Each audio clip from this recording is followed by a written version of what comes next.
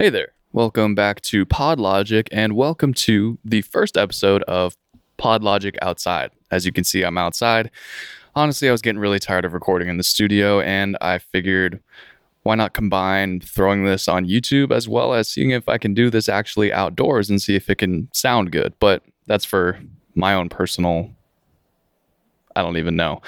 Anyway, today we're going to be talking about podcast launch must-haves. And I'm looking at my notes over here, which is why you'll see me glancing away. But there are going to be three major things that you want to have before you're launching your podcast. Now, it's not really as simple as just recording one episode and putting it out there. There's actually a little bit more of a strategic route that you can take. So we'll start with your trailer episode. Now, what is the trailer episode of your podcast? Think of it like the trailer of a movie or a television show. Who are you? What is this podcast about? When are the first episodes dropping? Why are you doing this podcast? And it's a great piece of pre-launch marketing to be able to get people to subscribe to the podcast before they actually see the first episodes that are going live. And from a distribution standpoint, you need some kind of audio to be published in order to be approved on places like Apple Podcasts, which you want to be on.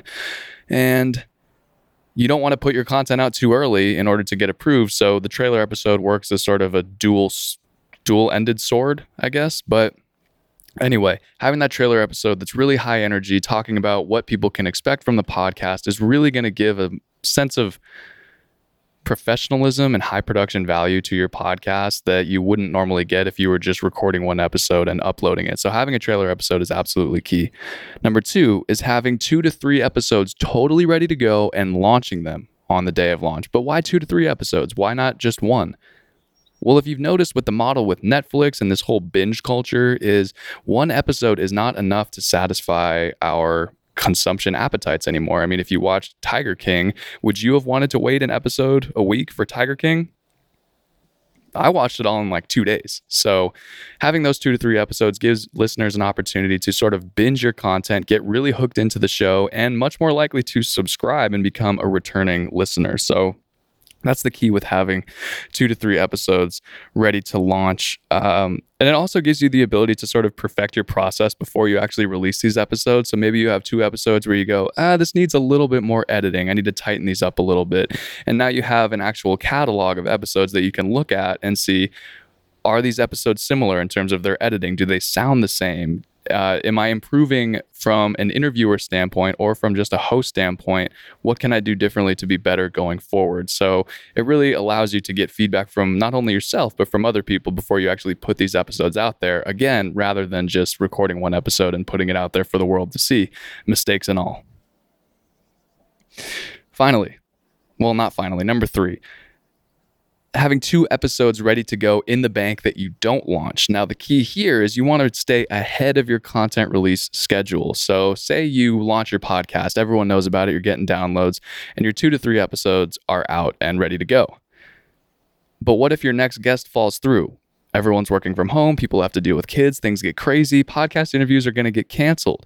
Your schedule is going to get crazy if you're just a solo host. Your co-host is going to have a crazy schedule. There are going to be weeks during this process where you aren't able to put out a podcast. So having 2 episodes ready to go that you can just slide into publish really quickly, you are going to stay ahead of the game in terms of your content calendar. So always being 2 episodes ahead of your release schedule is just best practice rule of thumb in terms of having a smooth, consistent release schedule, which brings me into my final point for this episode is pick a day of the week and pick a time of day that you want to release each podcast episode and stay consistent with it because similar to, I guess it doesn't really matter now, but when TV was at its peak, you would watch Walking Dead Sunday night at 9 p.m. That's how you knew it. It wants to be the same with your podcast. You want to give people a reason to put your podcast into their routine. So if you have a podcast that releases daily at noon, then people are having their lunch break. People are commuting to work. Maybe they're commuting home. I guess not so much anymore.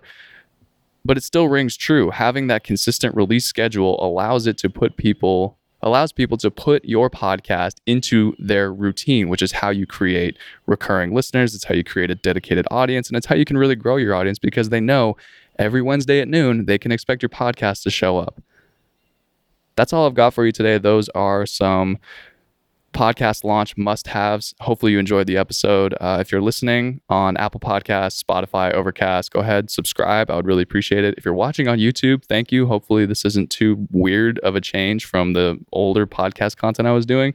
But if you want to subscribe there as well, totally go for it. Up to you. And if you want to learn more about Straight Up Podcasts, you can check out our website at straightuppodcast.com. Thank you so much. Have a great weekend. I'll see you on Tuesday.